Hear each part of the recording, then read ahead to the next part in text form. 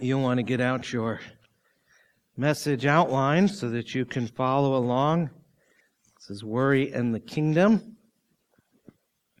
We're at the end of Matthew chapter 6 today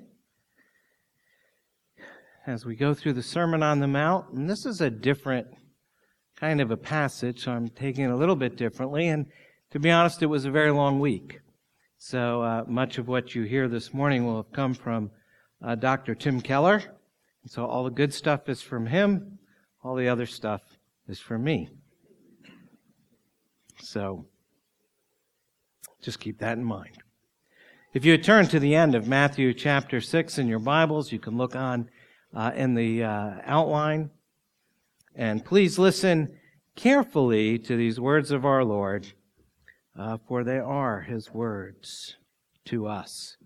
And they're His words for this day. Let's read beginning at verse 25.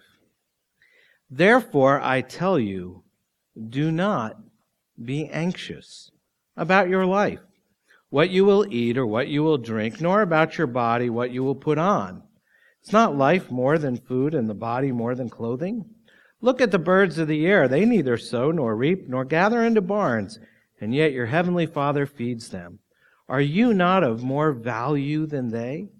And which of you, by being anxious, can add a single hour to his span of life? And why are you anxious about clothing? Consider the lilies of the field, how they grow. They neither toil nor spin. Yet I tell you, even Solomon in all his glory was not arrayed like one of these. But if God so clothes the grass of the field, which today is alive and tomorrow is thrown into the oven, will He not much more clothe you, O you of little faith? Therefore, do not be anxious, saying, what shall we eat, or what shall we drink, or what shall we wear? For the Gentiles seek after all these things, and your heavenly Father knows that you need them all. But seek first the kingdom of God and His righteousness, and all these things will be added to you. Therefore, do not be anxious about tomorrow, for tomorrow will be anxious for itself. Sufficient for the day is its own trouble. Let's pray. Heavenly Father, thank you for giving us the Scriptures and making us your people. You have brought us to this amazing gospel to learn more about your Son, Jesus. We ask you this morning to give us the grace to understand. There's somewhat hard teaching here. And it's hard not just because Jesus has the ability to say much in so few words, but it's hard because our wills aren't easily bent to obedience. We want to listen to our hearts and not yours. We love to worry, and we live in our anxieties, and Jesus doesn't want either in our lives. So help us to consider what it means to follow you and not ourselves, and by your Spirit open this gospel to us and help us to see Jesus. And as always, for this we need your grace. Give us the desire to learn from you this morning in Jesus' name. Amen. There is an old story that I've come across several times, and I think I might have used before, but I'm now old, so I don't remember. Anyway, I thought it fit the topic for today, so I decided to use it again. It was written by a homemaker, a woman who had just had it. A little different today. Last week I had spotlights in my face. Today I'm in the shadows. So, anyways, perhaps some of you could identify with this story. The lady writes, not too long ago, I had one of those days. I was feeling pressure from a writing deadline. I had company arriving in a couple days, and the toilet was clogged. I went to the bank, and the trainee teller processing my deposit had to start over 3 times. I swung by the supermarket to pick up a few things, and the lines were serpentine. By the time I got home, I was frazzled and sweaty and in a hurry to get something on the table for dinner. Deciding on Campbell's cream of mushroom soup, I grabbed a can opener, cranked open the can, and remembered I had forgotten to buy milk at the store. Nixed the soup idea. Setting the can aside, I went to Plan B, which was leftover baked beans. I grabbed the Tupperware container from the fridge, popped the seal, took a look, and groaned. My husband isn't a picky eater, but even he won't eat baked beans that look like caterpillars.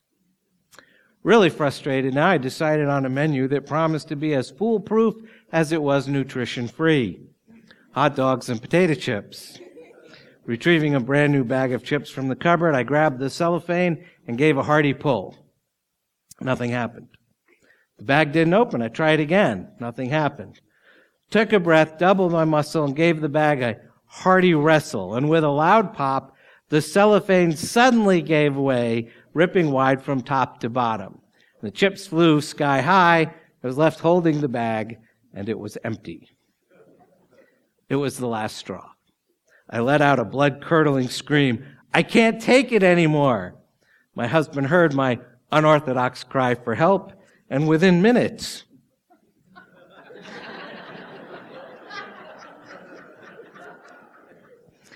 he was standing at the doorway to the kitchen, where he surveyed the damage: an opened can of soup, melting groceries, moldy baked beans, and one quivering wife standing ankle deep in potato chips. My husband did the most helpful thing he could think of at the moment. He took a flying leap, landing flat-footed in the pile of chips. And then he began to stomp and dance and twirl, grinding those chips into the linoleum in the process. I stared. I fumed. Pretty soon I was working to stifle a smile. Eventually I had to laugh, and finally I decided to join him. I too took a leap onto the chips, and I danced. Now I'll be the first to admit my husband's response was not the one I was looking for. But the truth is, it was just what I needed. I didn't need a cleanup crew as much as an attitude adjustment, and the laughter from that rather funky moment provided just that. So now I have a question for you, and it's simply this. Has God ever stomped on your chips? I know that in my life there's been plenty of times when I've gotten myself into frustrating situations and I've cried out with help, all the time hoping God would show up with a celestial broom and just clean up the mess. But often what happens is that God dances on my chips, answering my prayer in a completely different manner than I expected, but in the manner that was best for me. And sometimes I can see that right away, that God's response is best. Sometimes I have to wait weeks or even months before I understand how and why God answered a prayer the way He did. And there are some situations that years later, I'm still trying to understand. And I figure God will fill me in sooner or later, either this side of heaven or beyond. Do I trust Him? Even when He's answering my prayer in a way that's completely different from my expectations. Even when He's dancing and stomping instead of sweeping and mopping. Can I embrace what He's offering? Can I let His joy adjust my attitude? Or am I going to stand on the sidelines and sulk? Am I willing to learn the steps of the dance that He's dancing with my needs in mind? I'll be honest with you, sometimes I sulk. Sometimes I dance. I'm working on doing more of the latter than the former. And I guess the older I get, the more I realize He really does know what He's doing. He loves me, and I can trust Him, even when the chips are down. I love that story. I especially love it today because we live in a world of worry today. Our society, our culture markets worry. However, our individual lives are filled with worry and anxiety as well. Everyone here worries about something. Everyone here has to face anxiety in one form or another, in one way or another. It's common to life. And we're back in Matthew 6, and we're looking at the Sermon on the Mount, and today we come to Jesus' command not to be anxious.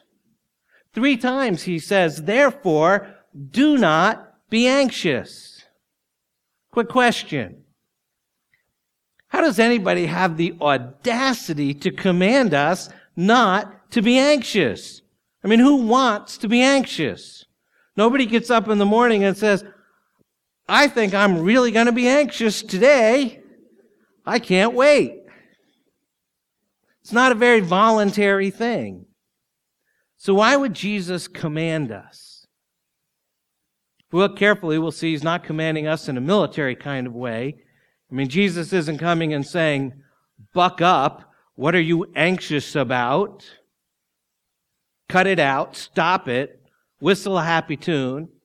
He doesn't do anything like that. I would do that. I'm quick to say, suck it up, be tough, deal with it, get over it. Life is tough and then you die. I mean, for years, our family motto was, get up, you're fine.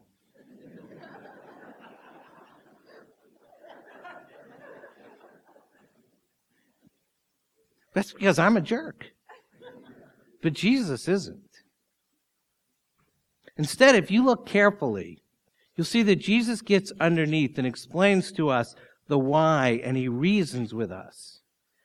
And there's a sense in which he's doing surgery. And he says, anxiety is wrong. And if you sit still and let me do my surgery in you, if you listen to my instructions, I can get it out of you. I can remove it. So there is an obedience issue here, but at the same time, there's this sense that Jesus says, I'm going to show you how to get underneath the surface and how you can get underneath the surface and deal with anxiety. 3 times Jesus says, therefore, do not be anxious.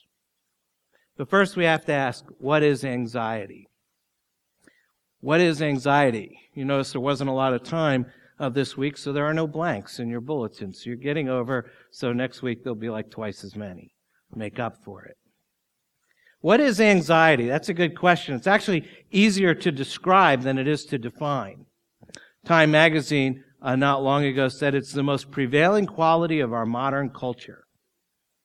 And they've had a cover story on this issue for each of the last 3 years. And if you go back through the history of Time magazine, you can go to their website and do a search on anxiety. And over their approximately 100 years that they've been around, anxiety has come up in their articles 5,000 times. Articles dealing with worry and anxiety and stress. I think the reason for that sort of constant focus is that anxiety is more than a psychological thing. It has psychological aspects, it has physical aspects, and it has philosophical aspects to it. Psychologically, anxiety, of course, can be focused on a specific danger. But anxiety can be this debilitating general condition that's not really focused on any particular cause. And the best way I can describe it, for people who live with anxiety, it's like having the constant bass line from Jaws running through your life. You know, you're looking around for the fin because you know it's there somewhere. You know something's going wrong. It's called neurotic, and it's a frightening thing. And it really can characterize our whole life psychologically. But more than that, anxiety also has a physical aspect, and physically we call it stress. And we know that. We know our bodies have this automatic nervous system, so when there's danger, our bodies suddenly get triggered. Our system gets triggered by the danger, by the anxiety. We begin to pump adrenaline and pump in all sorts of things that get us ready for what's called fight or flight. We're ready for dramatic, drastic action. And so when danger appears, our body has a way of getting us ready to do something. But if you find you're constantly living with stress and anxiety, that every day, day in and day out, you're living with perceived dangers, financial dangers, professional dangers, relationship dangers, your body's always being triggered, you're always in that condition, eventually you will literally burn up. And you'll burn out. Ulcers, hypertension, high blood pressure. Anxiety has a physical aspect to it. Anxiety also has a philosophical aspect to it. The German existential philosophers, I tell you who they are, but I can't pronounce their names. They talked about angst. But I looked up angst and I found an even better word. They talked about Geworfenheit. Oh, that's a great word. Geworfenheit. Literally, it means thrownness.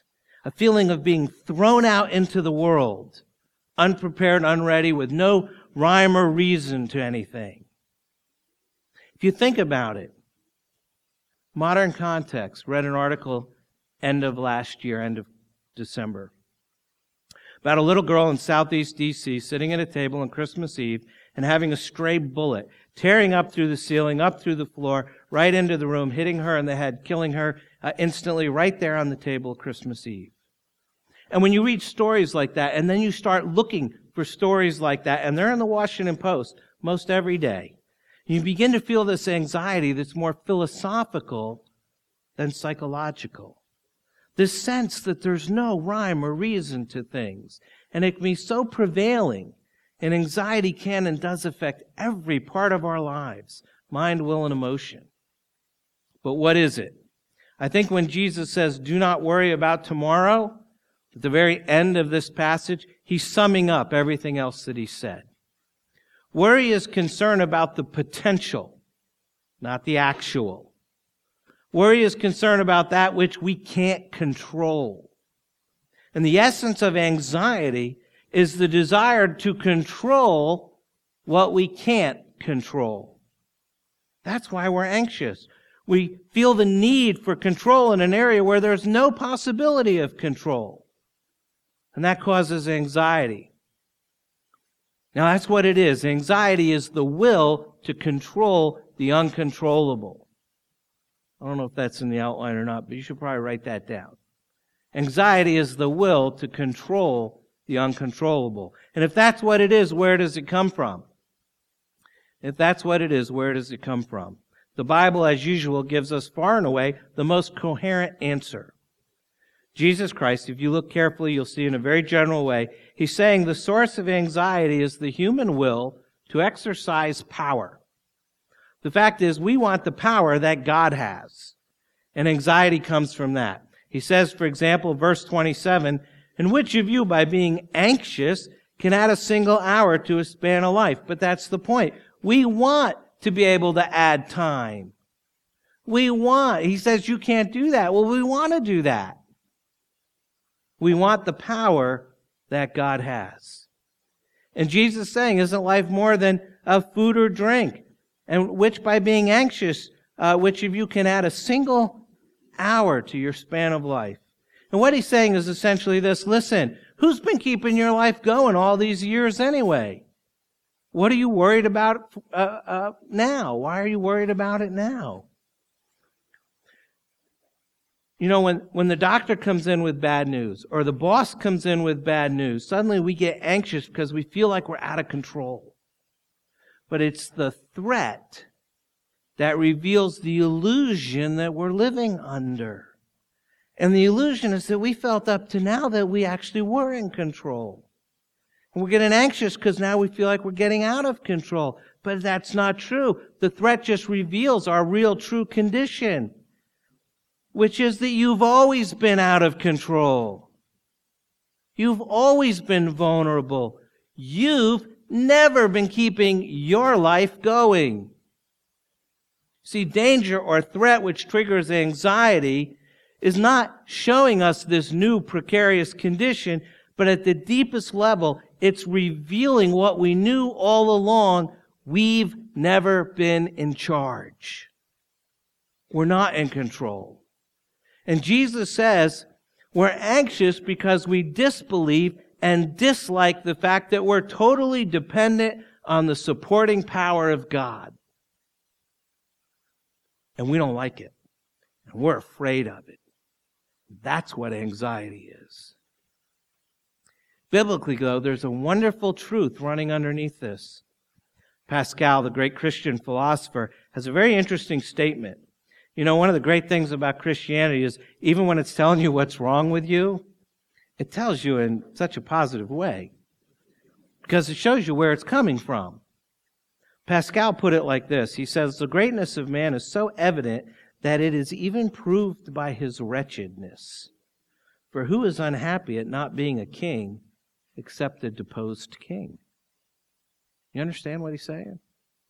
The Bible says the reason we're anxious is because we need to be in control. The reason we want to be in control is because we were made originally to be kings and queens on earth. The Bible says we're built to be stewards. Now, a steward is the number one slave in a great house, a great mansion. The steward's the slave with all the authority. Steward's a slave to the master, but to everyone else, he's the king. And when a steward is slave to his master, dependent, loving, obedient, he grows in his authority. That's the kind of king we were built to be. But the Bible tells us, through and through, starting in the book of Genesis, that we didn't like to be in charge of everything but God. We wanted to be in charge of everything. We wanted to be our own masters. And in trying to become more than human, we became less. Trying to become more than ourselves, we became less than ourselves. So how do we respond to this need for control, which comes from the fact that we were built to be kings and queens? We were built for glory. We respond now the way we responded then. We're no different than Adam and Eve. We try to get more power and more control, and the more we try to get power and control and be our own masters, the less powerful we feel. We're insecure because we want power. The more we want power, the more we seek to control our lives, the more we resent the fact that God is actually in control of our lives. And so the more insecure we get. Anxiety comes from that will to exercise power. I'm reminded a great story of Martin Luther. He has all the best stories. One day he looked at his good friend Philip Melanchthon, and Philip was worried and full of anxiety about how things were going, that whole persecution thing. And instead of Luther acting like me and saying, buck up, suck it up, be tough, he did surgery. He went underneath and said to Philip, let Philip cease to rule the world. You know why you're anxious, Philip? You want to be in charge. You're trying to be in charge. Let Philip cease to rule the world. We feel we have to assert ourselves, and anxiety comes when we try. What's anxiety? The need for control of the uncontrollable. And where does it come from? Our basic essential nature as kings and queens, which we're trying to express by being masters of our own life, which we're not. So that leads to the third question, and the most important question this morning, which is, what do we do about it? You say, Dave, this is all very interesting, but in fact, it's making me feel even more anxious. So what do I do? And again, Jesus would never say, buck up, be tough. He tells you what to do. Essentially, in this passage, he says if you're full of anxiety, psychological, physical, philosophical, whatever, there are two things you're doing wrong. And therefore, if you want to remove the anxiety from your life, there are two things you have to do right. And the two things you're doing wrong are wrong thinking and wrong priorities. Wrong thinking and wrong priorities. Here's what we mean. First, wrong thinking. Again and again, Jesus says, verse 26, look at the birds of the air. Verse 28, consider the lilies of the field. The word that's used here is a word that means ponder or think. And Jesus essentially is saying, if you're anxious, you're not thinking. He says, do not be anxious, but consider this. Consider that. Do you see how critical that is? After all, what do you think faith is? Do you think faith is the absence of thinking? Do you think faith is just closing your eyes and jumping off? Faith is more than bungee jumping. Faith is not saying that this doesn't make any sense to me, but it doesn't matter. Is that how Jesus talks? Not at all. Not at all. Jesus is saying faith begins with thinking. He says it's anxiety that is the absence of thinking, anxiety, fear, and stress. See, when you're sitting and listening to your heart run off at the mouth, that's what makes you scared. Your heart starts to ramble. It just starts to react to situations, and it runs at the mouth the way you do and I do if you don't think before you speak. And so you're lying in bed and your heart's just saying, how bad is it going to be? How awful is it going to be? What am I going to do about this? And you're listening to your heart instead of talking to your heart. And listening to your heart is what Jesus says brings the anxiety. Instead, you need to stop and use your mind to talk to your heart. Wait, look at the facts. Consider this, consider that. You argue, you talk. What do you think faith is? Friends, faith is not just passing peaceful thoughts through your mind, and it's not turning your mind off. Faith is a position of confidence towards the world based on what God has said in His Word. If you don't believe that God has spoken in His Word, then there's absolutely no way for you to deal with your anxiety, period. I defy anyone to tell me there's another way. But if you understand that He has spoken, and you take that and you use it to talk to yourself, to argue with yourself, Jesus here gives you two great arguments. The first argument is, Jesus says, go to the Word and see that God is in charge. First argument, verse 26, look at the birds of the air argument. The second argument, verse 28, consider the lilies of the field argument. And do you know how to use these two? I don't want anybody to leave here today without knowing how. Because the first argument, the birds of the air argument, is a providence of God argument. The second is a love of God argument. In the first argument, Jesus says, consider the birds. God is in charge of them. God gives them what they need. You don't have the power to even add 1 minute to your life. He's saying God has all the power. God is in charge. God's sovereign. God's a God of providence. You know how to use that on your heart. To the average American, Providence is the capital of Rhode Island. Or it's a university that used to play basketball well when they had Louisville's coach. My March Madness reference. But the word providence, from which the namers of the capital and the university got it, comes from provide. Providence. The doctrine of the providence of God is saying that everything that happens to you is part of God's plan, that everything you have is part of God's provision. Ephesians 1:11, in Him we've obtained an inheritance, having been predestined according to the purpose of Him who works all things according to the counsel of His will.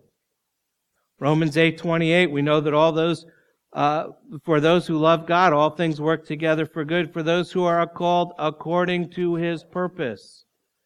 Jesus says there is absolutely no way that you could possibly deal with anxiety unless you believe that. Well, somebody says, well, that doesn't make me feel any better.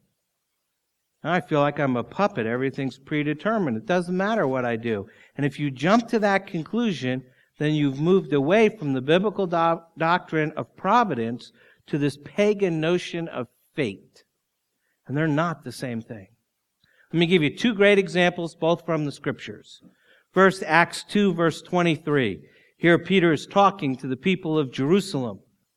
And he says, Christ was delivered up according to the definite plan and foreknowledge of God, you crucified and killed by the hands of lawless men.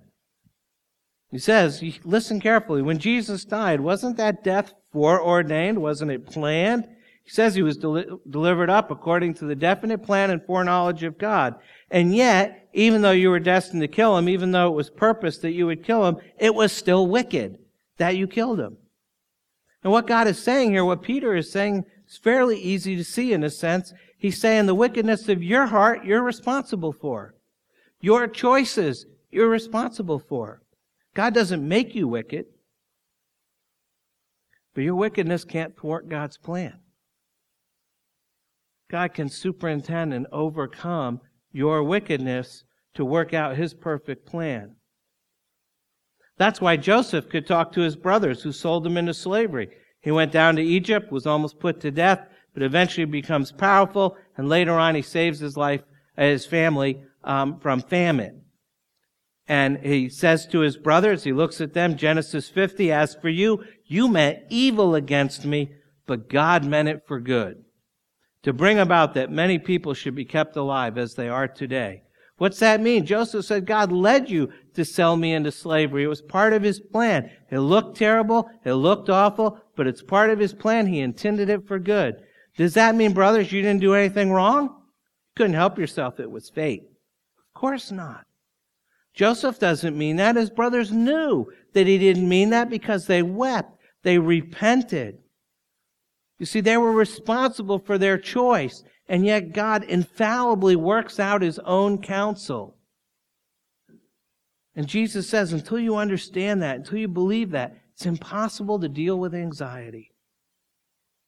That's the reason there's a certain sense which we can say, all things work together for good, for those that love God. Do you know what that means?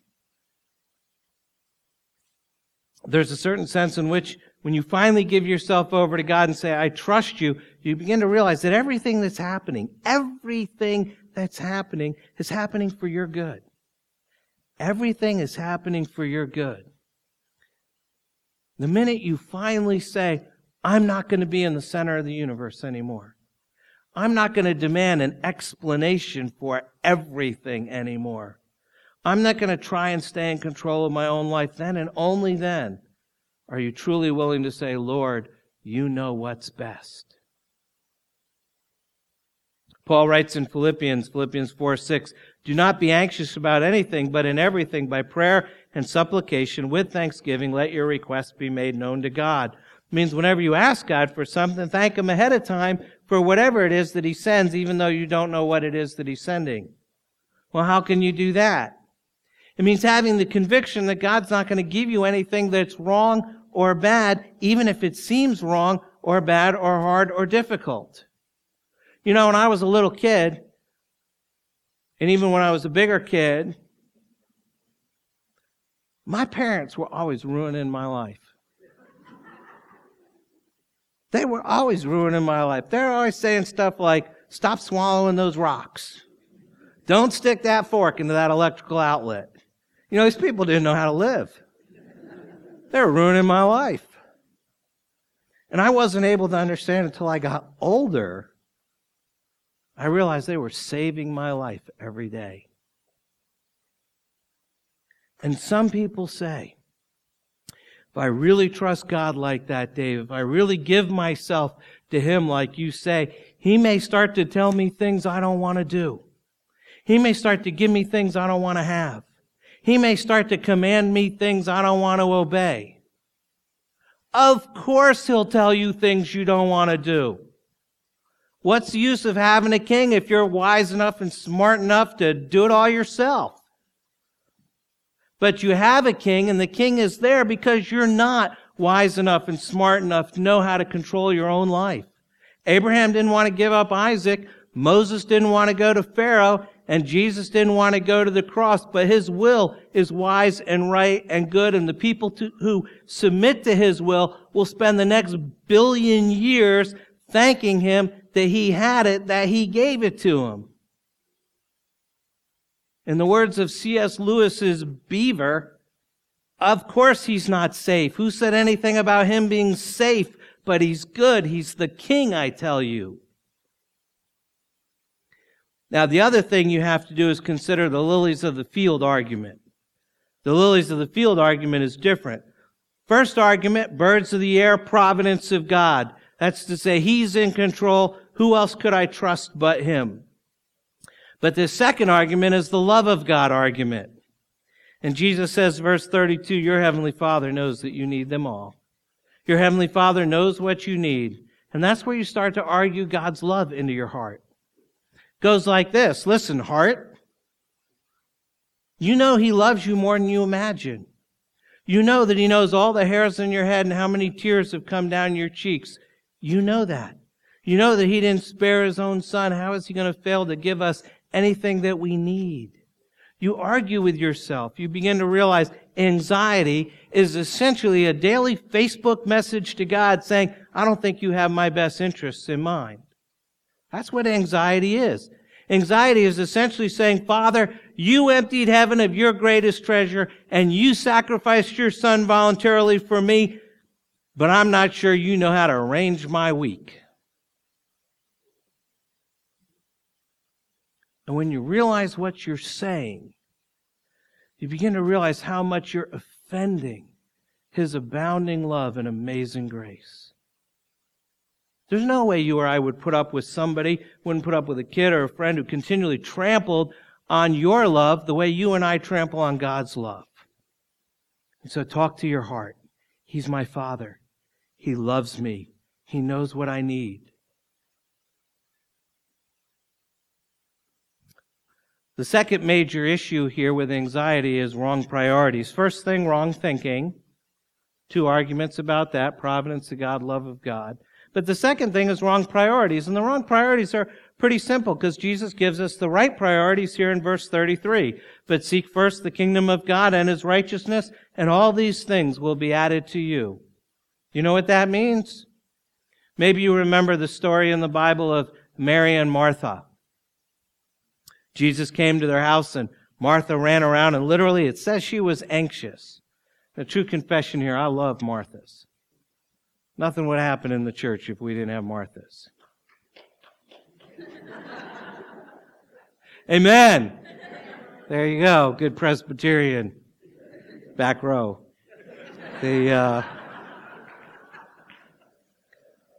But here, Jesus says she's anxious, doing many, many things. And it's the same word that Jesus uses here in Matthew chapter 6. Mary sat at Jesus' feet, and Jesus comes to Martha, Luke 10. Martha, Martha, you are anxious and troubled about many things, but one thing is necessary. Mary has chosen the good portion, which will not be taken away from her. Saying, Martha, sit down and focus on me. And what Jesus is saying is worry is the result of having the wrong priorities. If Jesus is the center of your life, there will be no anxiety. If your profession, if your relationship, if your material comfort, if your money, if anything else is in the center, if anything else is more important than Christ, then you're going to be torn up with anxiety. And most of us are, because most of us struggle with keeping Jesus at the center of our life. There's more idolatry in this room than we could list on a piece of paper. If we were truly honest. It is a constant daily struggle to keep Jesus front and center. I don't want to make it sound like this is easy. I know it's not easy. But if anything else is more important than Christ, then you're going to struggle with anxiety. Your fears are like breadcrumbs, and if you follow them, they'll lead you to the house of the witch. Or in this case, the root of your anxiety. A little literary reference for you literary types. Our anxieties come from having things, from not having things in the proper place. And Jesus is bluntly asking you to put Him first. Seek first the kingdom of God and His righteousness. It means your prayer life. It means your fellowship with other Christians. It means missions. It means ministry. It means your growth in grace. If all that comes first, Jesus says, I can guarantee you your other concerns will go because you'll be thinking about me and trusting me. Queen Elizabeth, not the current one, the second one, but the first Queen Elizabeth, once told a man she wanted him to go on a voyage to the New World because she needed his skills on this voyage to make it successful. And the man looked at her and said, I have a small business and it's floundering, and if I go on this voyage, my business will surely sink. And the first Queen Elizabeth, as only she could, said, my dear friend, you mind my business and I'll mind your business. Immediately all the fear was gone. Because here's Queen Elizabeth, a monarch of absolute power and wealth. If I mind her business, she will mind my business. What a great deal. Seek first the kingdom of God and His righteousness, and all these things will be added to you. It's the same deal. Right thinking, right priorities, wrong thinking, wrong priorities. Listen, there's two kinds of people here today. There are some of you who have certainly believed in Jesus Christ and have received Him as Savior. It's one thing to put faith in Him and enter the kingdom. It's another thing to walk by faith. Tim Keller, again, all the good stuff comes from him. This morning, anyways. Not the funny stuff. The man doesn't smile. I hope he never listens to this. He tells a story about meeting with a guy. He was talking with this guy. We were in a counseling situation. And he's counseling this man, and he says, do you trust in Jesus Christ to save you? Do you believe your sins are covered? Do you believe in that? And the man says, yes, I certainly believe that. I certainly trust Him. And then Tim said, do you trust Him enough to obey what He says in His Word about not marrying someone who's not a believer? Do you trust Him enough to obey what He says and to wait for a spiritually mature person to marry? Silence. See, it's one thing to believe in Him. It's another thing to believe Him. It's one thing to believe in Him. It's another thing to believe Him.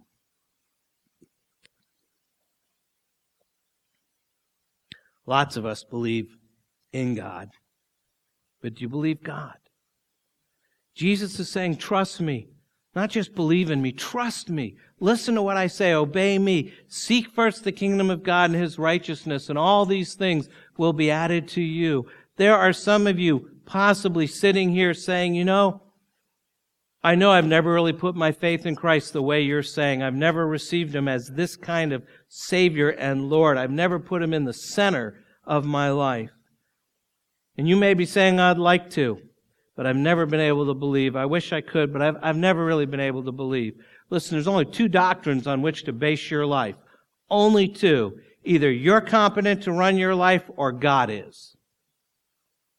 Either you're competent to run your life or God is. And the problem is when you say, I can't believe, it's not really a fair statement. Your problem is you refuse to doubt yourself because you think you're competent to run your life. And you're afraid to give your life fully to Christ because you think you're competent to run your own life. That's an act of absolute blind faith because there's no evidence for it and you know it. It's a leap against the evidence that you refuse to doubt yourself, and that's why you can't believe. Don't tell me you can't believe in God. What you mean is I refuse to doubt myself even though I have plenty of evidence to doubt myself. And I don't care how successful you are. Even the most successful people are making a total mess of some part of their life. Come to Him. Jesus Christ knew what it was to trust God. In the wilderness, the devil came and said, turn these stones into bread. And He didn't do it. Why? He continued to depend on God. He wouldn't take matters into His own hands. He wouldn't decide to disobey God and get control. Because He was faithful, He died as our substitute and took the punishment that we deserve for our will to exercise power and maintain control. Believe Him. God is in charge. God is sovereign. God is a God of providence. Look at the birds of the air. They neither sow nor reap nor gather into barns, yet your heavenly Father feeds them. Are you not of more value than they? Trust Him. Not just believe in Him, trust Him, trust Christ. Listen to what He says. Obey Him. God is a God of love. Consider the lilies of the field, how they grow. They neither toil nor spin. Yet I tell you, even Solomon in all his glory was not arrayed like one of these. But if God so clothes the grass of the field, which today is alive and tomorrow is thrown into the oven, will He not much more clothe you, O you of little faith? And that means today that you can go to Him and know that if you believe not just in Him, but believe Him, He is your substitute. Your sins are wiped away, and you put yourself in the hands of the Father who knows what you need. Proverbs 18:10 reminds us the name of the Lord is a strong tower. The righteous run into it and are safe. And those who are safe are not anxious. Think about that. You need to pray. Take a moment to do that, and then I'll close. Let's pray together. Heavenly Father, thank You that You've given us a king, a true king, a real king. Thank You that this king loves us and cares for us. Open our eyes that we can see our sin and all the ways in which we trust ourselves instead of trusting in Him. Help us to see how we put ourselves first, how we try to exercise power and keep control. Help us to see how we allow anxiety to push out our faith and worry to keep us from trust. We indeed are people of little faith. So grant us greater faith to trust Christ and believe Him from this day forward. And help us to know and believe that the kingdom of the world has become the kingdom of our Lord and of His Christ. And He shall reign forever and ever.